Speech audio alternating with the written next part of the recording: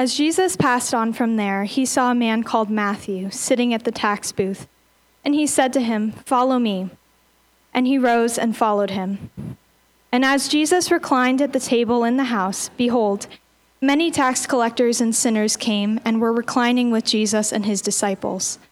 And when the Pharisees saw this, they said to the disciples, "Why does your teacher eat with tax collectors and sinners?" But when he heard it, he said, "Those who are well have no need of a physician, but those who are sick. Go and learn what this means. I desire mercy and not sacrifice, for I came not to call the righteous, but sinners." This is the word of the Lord. Amen. Thank you, Eleanor. As you have your copy of Scripture, I would invite you, hold a finger here in Matthew chapter 9. Find Hosea chapter 6. And also find Exodus chapter 34. So Matthew 9, Hosea 6, and Exodus chapter 34. And I want to take an informal poll. If you have a paper Bible, hold that up. Okay, and if you have a digital Bible, hold that up. That's about a 50-50 mix. I'm just curious. I was interested. Because some of you, if you have a digital Bible, you're like, how am I going to get to all three of those places? So Matthew 9, Hosea 6, and Exodus 34. That's a couple of places that we will be. But let's pray together. Father, we ask your blessings on all of those little children who just went downstairs and on the leaders who will be leading them in your word. And Lord, we acknowledge you. We have, even from the beginnings of this service, recognized our need of you. We have sung our praises to you. We have worshiped you in song. We've worshiped you in prayer. And we want to worship you in your word. And Lord, we would ask, please have your way in our hearts. Let your will be done. Let your kingdom come among us. Let your will be done within us. Lord, it is the work of your Spirit to communicate yourself to us. And we need you. We need you desperately. And I pray that those of us who know you would sense you speaking to us. May we have ears to hear and eyes to see what you want us to hear and see this morning. And Lord, if there's anybody listening who does not yet have the Spirit of Christ dwelling within them, let today be the day. Let today be a day of complete surrender. Let today be a day of new beginnings and new life. And Lord Jesus, we ask you, in all of your power and wonder and might and mercy, be present in our hearts right now. As we listen to your word, let us hear what you would say to us. And please help me in preaching. I would be faithful to your word. In Christ Jesus' name I pray. Amen. So where have we been? We are continuing through the Gospel of Matthew. We have been following Jesus from the Sermon on the Mount all the way through the beginnings of his ministry. We've watched him exercise authority over demons, over distance. He's exercised authority over his disciples. He's exercised authority over storms. He has exercised authority over evil spirits. And that authority then last week we saw extends to the forgiveness of sins. And today, we are going to see another application of that forgiveness of sins, because what we're going to see is that you're going to meet some problematic people in the text today. I'm going to read it again in just a minute in case you have forgotten what you heard. We're going to see some problematic people who meet a merciful Savior, who listen to an invitation from him to follow me, and then they go away forever changed. And I pray that if you're here, if you're a problematic person, if your life is filled with problems, if you have difficulty everywhere you turn, if you have distress and anxiety, if that's all around you, this is for you.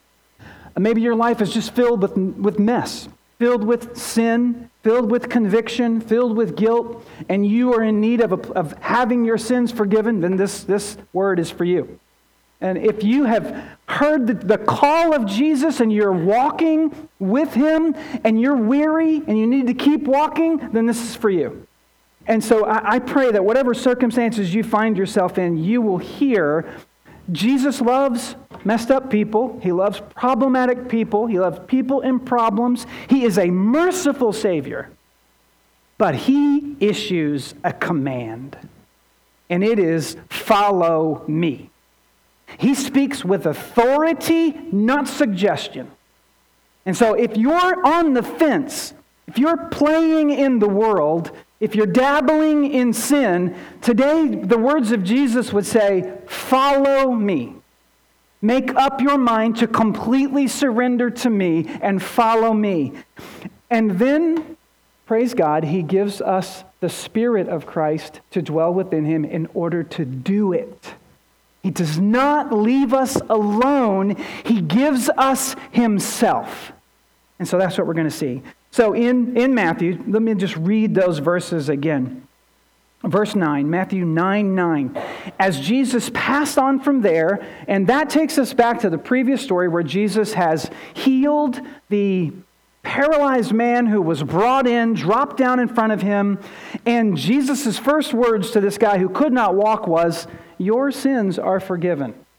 And then we see him realizing the full effect that his sins are forgiven, he's accepted by Jesus, and Jesus said, so that you all know, everybody on this planet will know that I have authority to forgive sins. I'm going to say to you, get up and walk.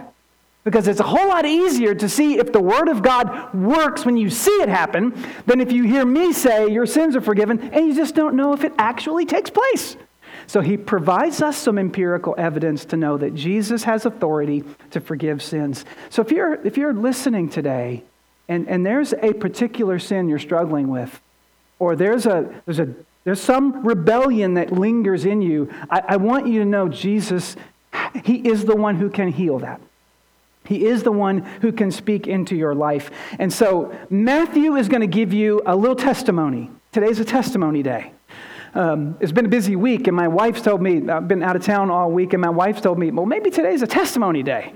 It is, but it's Matthew's testimony. So let's read Matthew 9 one more time.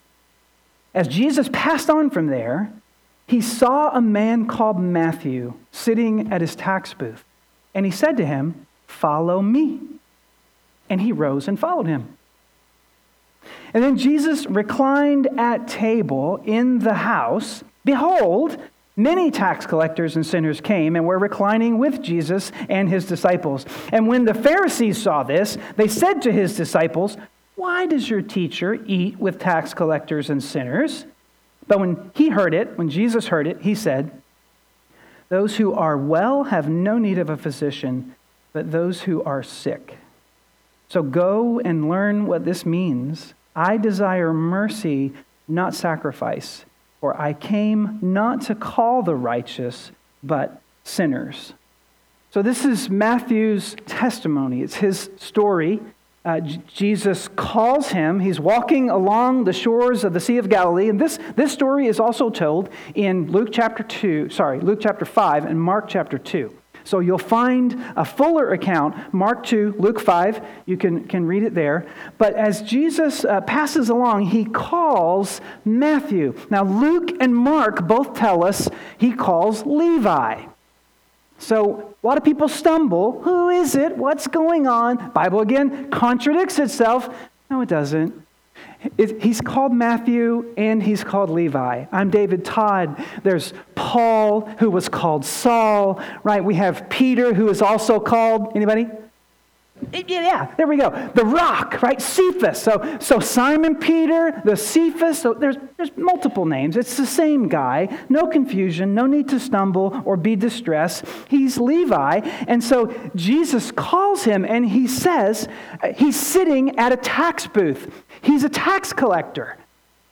Anybody love paying taxes? You see the tax bill and you think, I wish I knew who wrote that. Right? Nobody loves paying taxes. And yet here in this particular culture, in this setting, Matthew is sitting at a tax booth. He's a tax collector. That's a problem. for several different reasons. First, it's a political problem. Matthew, Levi, it could be that he was a Levite. Most scholars think that this Levi he is a descendant of Levi, of the tribe of Levi, who were to help in assisting the work of sacrifices at the temple. And yet he's not doing that work. He's changed his career, and he is now employed by the Roman government. He is aligned with the occupying authority, who are the oppressors of Israel. That's a political problem. He has bad political alliances. He is politically corrupt. And the wise thing to do is stay away from those people. First century culture, he is viewed as being a political problem. Second, he's a religious problem. He is religiously problematic because in his tax work of collecting taxes, he has to deal with Gentiles. And so he's in contact with unclean people all the time. So he's unclean. He's ceremonially an unclean person because he deals with unclean people. He's doing an unclean business for an unclean government. Get away from the guy. The second problem, it's the religious problem. Third, it's the social problem. Now, if you've got a guy with bad political alliances and he's also religiously unclean, you don't have lunch with him. You stay away from him. In fact, the Mishnah, which is a collection of the commentaries of Jewish teachers in applying God's law, taught you cannot go out to eat with him at all, an unclean person, and don't invite him over to your house for lunch either. Both ways. Don't take him to lunch, and don't you go to his place for lunch. Tax collectors were terrible. Pariahs, you can think of them as perverse. You can think of them as parasites. That's how they were viewed. And so here's Matthew taking money from his people. And the problem with tax collectors, they're greedy and they're selfish and they always overtax. Right? They have to pad their wallets a little bit. So if the tax rate is 3%, well, they just make it 4%. So you've got a little extra financial security. They were corrupt in every sense. You don't hang out with these people. And what does Jesus do? He stops and talks to the guy and says, "Follow me." What? Think of your worst enemy. Would you invite him to vacation with you? That's what's happening here. And Jesus says, "Follow me." What is Jesus doing? He's off. He's been in the sun too long. It's a little too hot. He needs to take a break. But he says, "Follow me." And what's even crazier, so what does Matthew do? He follows. He gets up and follows Jesus. He actually obeys. Now, as we're reading this section, because we've split this up, one of the things in a literary clue of what Matthew is doing is the text actually says he rose and followed him. Do you see that? Matthew 9, Jesus said, "Follow me," and he rose and followed him. Now, the same word, we just saw it with the paralyzed guy. You didn't see it because we didn't read that portion. But if we'd read all of this together, you'd realize the same thing that happened to the paralyzed man is the same thing that happens to Matthew. Jesus said to the paralyzed man, "Your sins are forgiven." And then what happened? He got up. He rose up.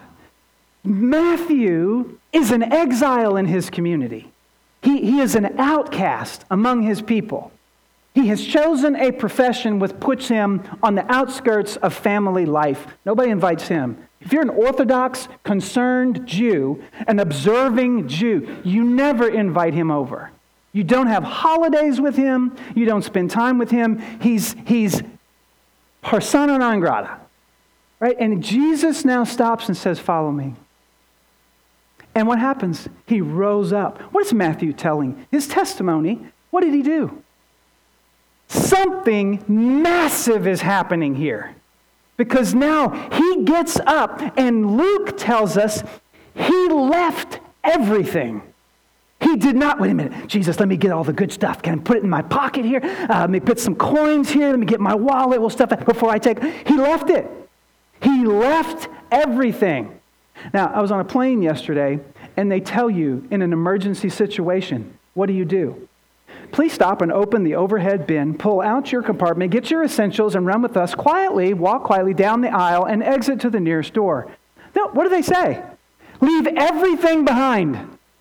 Don't grab your stuff in the case of an emergency landing. This is an emergency. There's a spiritual emergency here. Matthew leaves everything. He doesn't need it. Why? Because he's now confronted with something and someone greater than all of his stuff. He's letting it all go. Now this tells you, what does this tell me? Matthew's not an idiot. He just didn't say, oh, let me just forsake my job. Let me walk away from a nice, secure employment opportunity. Let me deny every sense of security in my life. Let me just go follow this. I don't know who this guy is. I've never seen him before. He just showed up. He's got some nice hair. He's got a nice little crowd. That doesn't happen, does it? What's been going on in Matthew's mind in order for him to say, I'm in? He's been doing his homework. We know, we've been reading this book for a little while, Jesus has begun teaching and preaching. His name is known. What happened every time Jesus comes to town? Everybody goes and gets their family members who are sick, and they bring him to him. The word has spread about who Jesus is, and Matthew, he's still sitting at his tax booth because it's just what he has to do. That's life. But you think he ever wonders in his deep, dark moments, I wish I had my family. I wish I could be with my people. I don't want to be cast out anymore. I'm tired. I need my people. And Jesus gives him an opportunity. What Jesus is saying without saying the words is, Matthew, I forgive you. He's saying the exact same thing that he said to the paralyzed man. Your sins are forgiven. Come follow me. I know who you are. Jesus is not unaware of his occupation. He completely accepts him and he says, follow me. Come. And Matthew, he's just waiting for an invitation.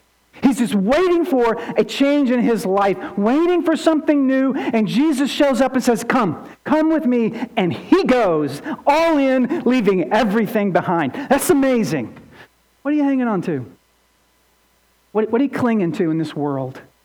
If there's an emergency, are you ready? Right? That thought crossed my mind. It does. Every time the plane takes off and lands, I think about that. I don't get worried in midair, but when I'm landing and taking off, I just think there's too much stuff moving and flying around. I mean, not that we're not moving in the sky, but there's flaps and the plane makes noises and wings creak and all kinds of stuff. It gets quiet when you get up 30,000 feet. Everybody falls asleep. We're all good. But when you're taking off and landing, I sometimes say, Lord, into your hand I commit my spirit. That's just the way it is. So are you ready? Are you ready? We just don't know, do we? And here Matthew says, I'm in. I am going to follow Jesus, and he obeys. Some of you here just need to make up your mind. Do you want to follow him or not? Today's the day. Are you following a Savior, a merciful Savior? Or is Jesus some distant dude? Not quite sure. That's okay. Come and stay. You're welcome here. If you're trying to figure out who Jesus is, you're welcome here. But yet here I say, listen to the words of Jesus, and he says, follow me. He's going to say it again before we're finished. So he now forgives Matthew. Quite convinced. Matthew rose up. He got up. He knows he's forgiven. What a lifting of the burden. And when that has happened, what do? When you have the burdens of your life are lifted, what do? You want to have a party? It's exactly what happens. Look at verse 10. And Jesus, as he reclined at table in the house, behold, many tax collectors and sinners came and were reclining with Jesus and his disciples.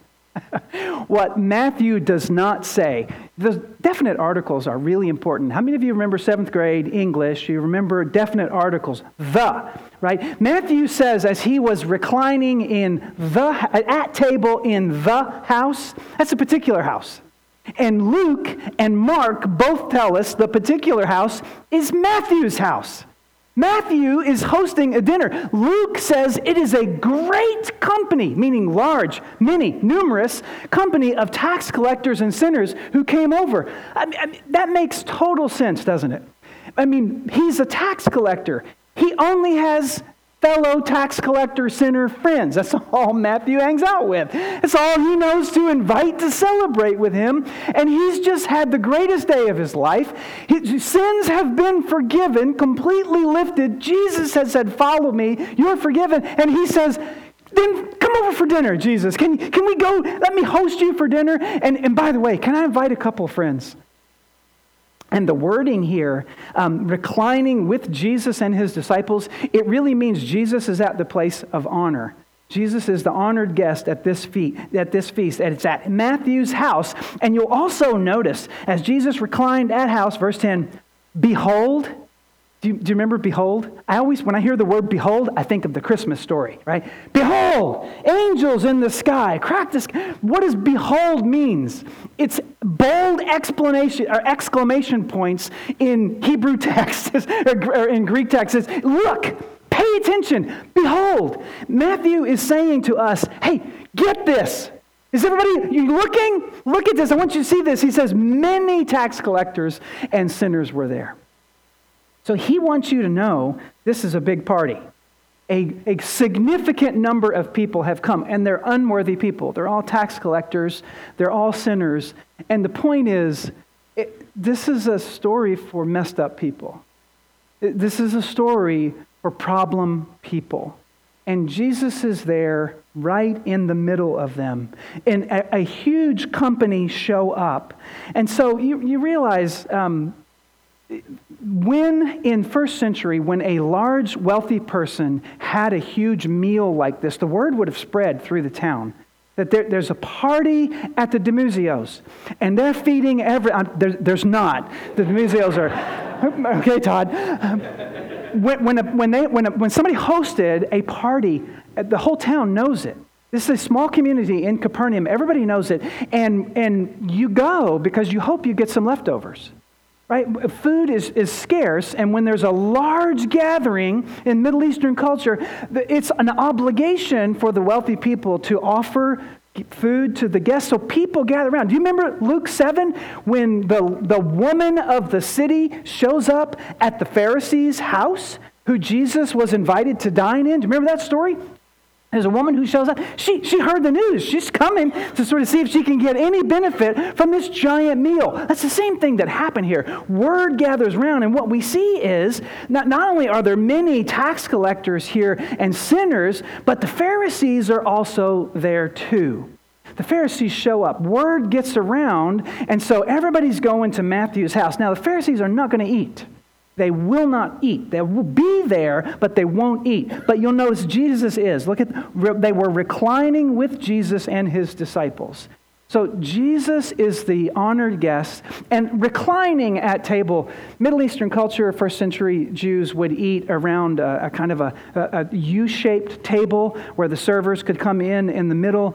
Guests would lean in towards the center of the table with their feet out. Remember, feet are unclean, so you're leaning in to the food, and your feet are away from the food, and so that the unclean parts are further away, and then the servers can care. That's what's happening. They're all leaning in for this meal. They're reclining at table with Jesus. Jesus is eating with the unclean people of the day.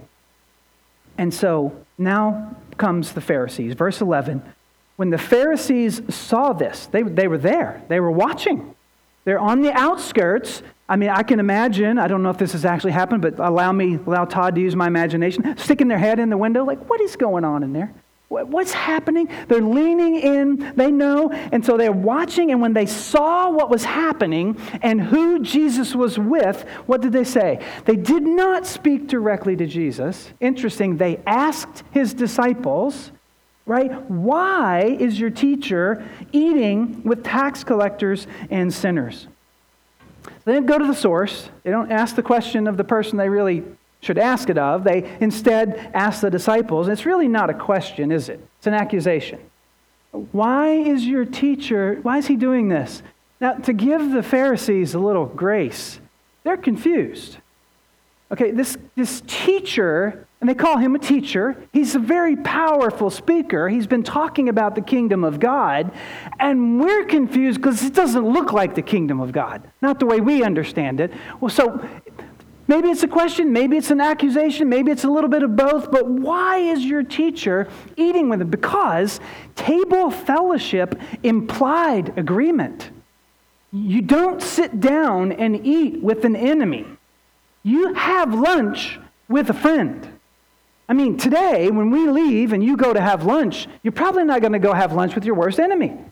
You're not going to invite someone unclean. But friends, family, close people you're in agreement with, comrades, associates, yeah, we'll have lunch together. So this is implied agreement, and the Pharisees see all of these unclean sinner types, messed up tax collectors, a bunch of them. And Jesus is in the middle of them. What is he doing? Why is he eating with them? And notice this. And Jesus hears. Right? He answers. So he doesn't let his disciples stumble around. He jumps right in. Verse 12. When he heard it, he said, "Those who are well have no need of a physician, but those who are sick. Those who are well have no need of a physician, but those who are sick." We can make a couple of observations here. Ask yourself, what does Jesus think about sin? What is Jesus thinking about sin here? It's a spiritual sickness. He says, these people that I'm with need healing. They're actually sick. And I just wonder, do you think of sin as a sickness? Do we think of even sin at all? Do we know what sin is? Because Jesus here says that there's some sickness here, and I am sitting with them. Sin is a sickness from which a person's soul needs to be cleansed and cured. This needs to be eradicated. This needs to be done away with. This is Jesus' point of view. And secondly, he sees himself as the one to do it. He sees himself as a spiritual physician who can take care of the problem, and he makes house calls. He comes to where they are. He goes to where the sinners are. And can you imagine the invitation of Matthew? Jesus, can I invite some friends? I don't know, Matthew. Who do you hang out with? I don't know if I can be seen there. I don't know. But Jesus goes. He goes to a dinner with sinful people who are messed up because he understands I'm the one who can heal them. And that's what Matthew's been telling us. Jesus has the authority to forgive sins.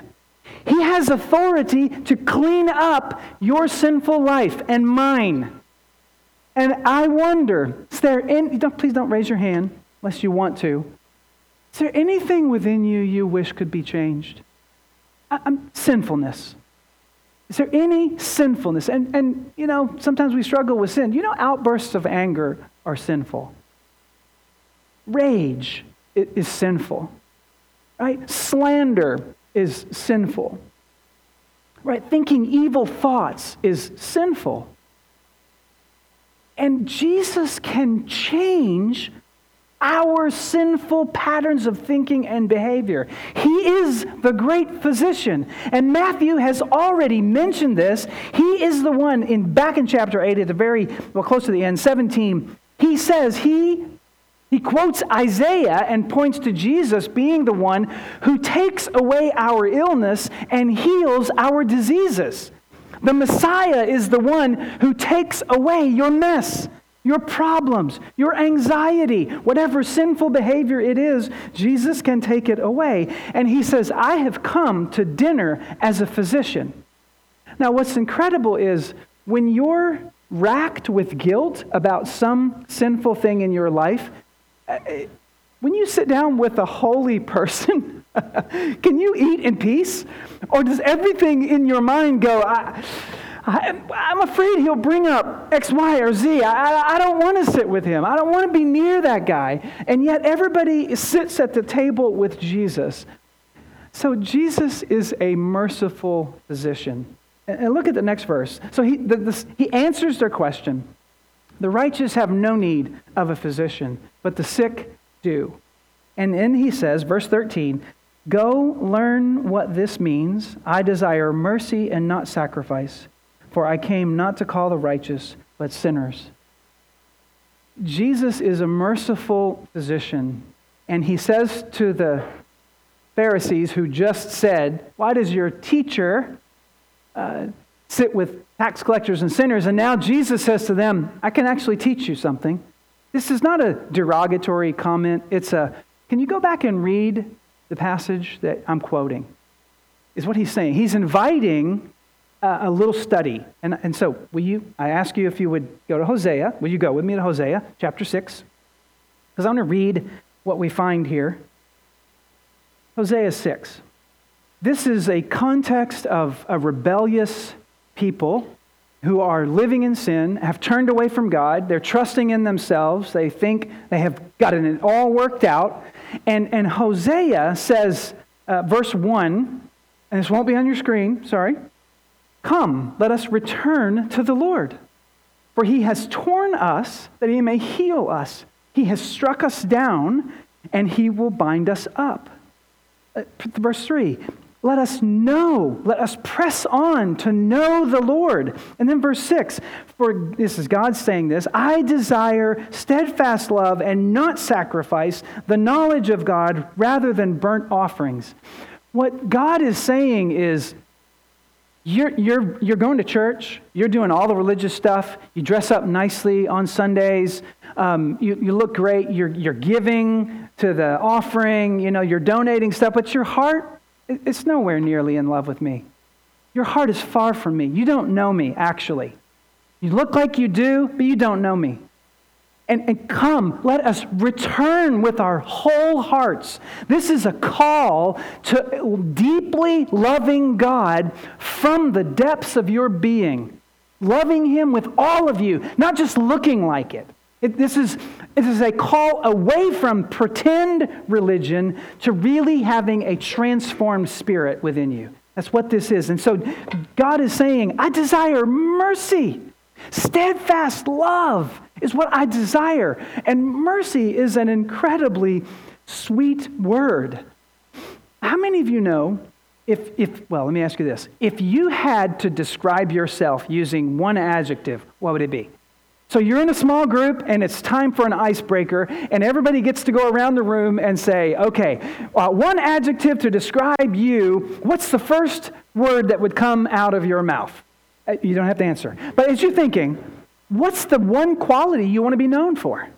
Right? Because if you're sitting in front of a group of people, you want to look good, right? But what's the first thing that comes to your mind when you think about yourself? And we could ask the question, what's the first word that comes to the mind of God when He begins to describe Himself? And you find it in Exodus 34, because when Moses asked to see the glory of God, God says, I will reveal my name to you. And then when God describes His name, what we see is the first word out of His mouth is merciful. So verse 5 of Exodus 34, the Lord descended in a cloud and stood with him there and proclaimed the name of the Lord. You'll see it in all caps. That's Yahweh. It's God's personal name. And now God's going to explain His name. He proclaimed the name of the Lord. The Lord passed before him and proclaimed, Yahweh, Yahweh, a God what? Merciful. I am a merciful God. Does that not blow you away? But He didn't say holy. That's not what He says. He is holy. He is holy, holy, holy. But that's not the first word God uses to describe Himself. He could have said just. He doesn't say just. He says, I am merciful. Part of my glory begins to shine out in this world with mercy. And what is mercy? Not receiving what you do deserve. Mercy is God withholding from you something you rightfully deserve. And since we're all sinners, we know what we deserve. Maybe we don't. Sometimes I wonder, do we even realize we're sinners? Because the Pharisees didn't. They thought they were good. They were confident that they were righteous before God because of all that they had done. They were completely content. We're good with God. And Matthew 9 would say, Jesus has nothing to say to you. If you think you're righteous in yourself, in and of your own doing, Jesus doesn't speak to those kind of people. But if you're keenly aware of your sinfulness, all of the brokenness that yet remains within you, and you want to be rid of that, and you can see it as a sickness, not as well, that's just how I am. I'm personality X, or I'm type 14 or whatever. We have so many personality qualifications these days. Do you see sin as a sickness that needs to be healed? Because Jesus is the healer. He is the one who heals, and you can go to a man for healing, a God-man for healing, who is merciful, because he's going to come and say, okay, I understand. I know where you are, and I can help you. A doctor who is a good doctor does not say, well, Steve, I realize you have cancer, but it's okay. It's only in your abdomen. It's not everywhere. It's just eating through your intestines, but you'll be okay. You got a little time. We don't ignore sin. A doctor does not ignore sickness. We cannot ignore our sin and think, I'll be all right. You can't. That will put you in spiritual peril. And so what do? We go to the one who can take care of our sinfulness. And his name is Jesus. And he is merciful. He is a merciful Savior. And look at the rest of verse 13. He says, go and learn what this means. I desire mercy and not sacrifice, for I came, what? To call, not the righteous, but sinners. And the question is, what is the call? What is Jesus calling sinners to do? What's the answer? He says, follow me. If Jesus is calling us, all of us, anybody, whether you're a Christian, you're not a Christian, he's calling you to follow me, which means you cannot continue in patterns of sin. You cannot continue to think your sin is okay. I'm not striving to impose burdensome guilt on you. If you're hearing this as, gosh, here we go, hammering on sin again. Well, when I see it in Scripture, it has to come up. What I'm calling you to is the pursuit, a relentless pursuit of a merciful physician who will transform your soul. And I know it can be done because Jesus does not leave us to ourselves to live the Christian life. What he does, he pours himself into Christians by the Holy Spirit. He pours himself into us to help us follow him. Do you want to follow him deeper? Do you want to follow him more closely? Do you want to stay close to Jesus rather than, I'll hang out in the background. I'll hang out in the darkness. Or do we want to come in fully in the light and say, Jesus, I'm all in. Leave it all behind. Emergency situation. I'm taking nothing. All of me, I bring to you, Lord Jesus. Fill me with your Spirit. Transform my life because he is the one who can change us. And he says something sweet. Revelation 3:20 says this. Jesus says, behold, I stand at the door and knock. If anyone hears my voice and opens the door, I will come in to eat with him and he with me. This is a meal I would love to sit at. And here's a knock at the door of, can you let Jesus in? If you're a Christian, let him in a little more.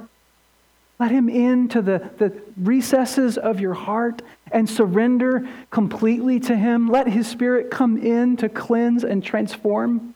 And if you're not a believer, if you're not a Christian, do you want a merciful Savior to say to you, follow me? I forgive your sins. You can be forgiven. You can follow me completely. Because that's what Jesus says. I'm a merciful Savior. I'll come in. In John 14:23, he won't come in alone. John 14:23, if anyone loves me, he will keep my word, and my Father will love him, and we will come to him and make our home with him. If anyone loves me, he will keep my word, and my Father will love him, and we will come to him and make our home with him. That's what Jesus is saying. We can be at home with each other, but come and to a physician who says, I will take care of your sin. I will take care of the things about you that need to be changed. I will give you my Spirit.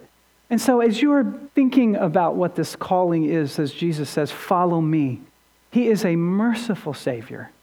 He stands saying, walk with me, stay close to me, and I will work in your life. So go to him in faith, and I want to invite you to pray. I want all of us to pray, including the worship team. Just stay seated for just a minute. We're just going to spend a little time in prayer. Because I know that the enemy would want to wear us down with condemnation, and yet the word of God is true. If we confess our sins, he is faithful and just to forgive us. So, Father, we want to stop right now and invite you to speak into our lives. And Lord Jesus, if there is any sin that we are cherishing more than you, would you bring it to mind right now and give us the heart to confess it? And I want to invite you, just to yourself, between you and the Lord, just to confess. We started the service with confession. We're going to end with confession. Because Jesus says, follow me. And we cannot keep clinging to sin and to Christ at the same time. Lord Jesus, help us. Help your people right now. Break this tendency within us to think that sin can dominate our lives. Give us holy desires. Transform us, Lord Jesus. Merciful, Lord Jesus, would you pour your mercy on us? Jesus, we praise you for bearing the righteous wrath of God the Father against our sin, for shielding us from the judgment that rightfully should fall on us. It fell on you. And Lord, I pray, would you overshadow your people with a love of holiness and a hatred of sinfulness.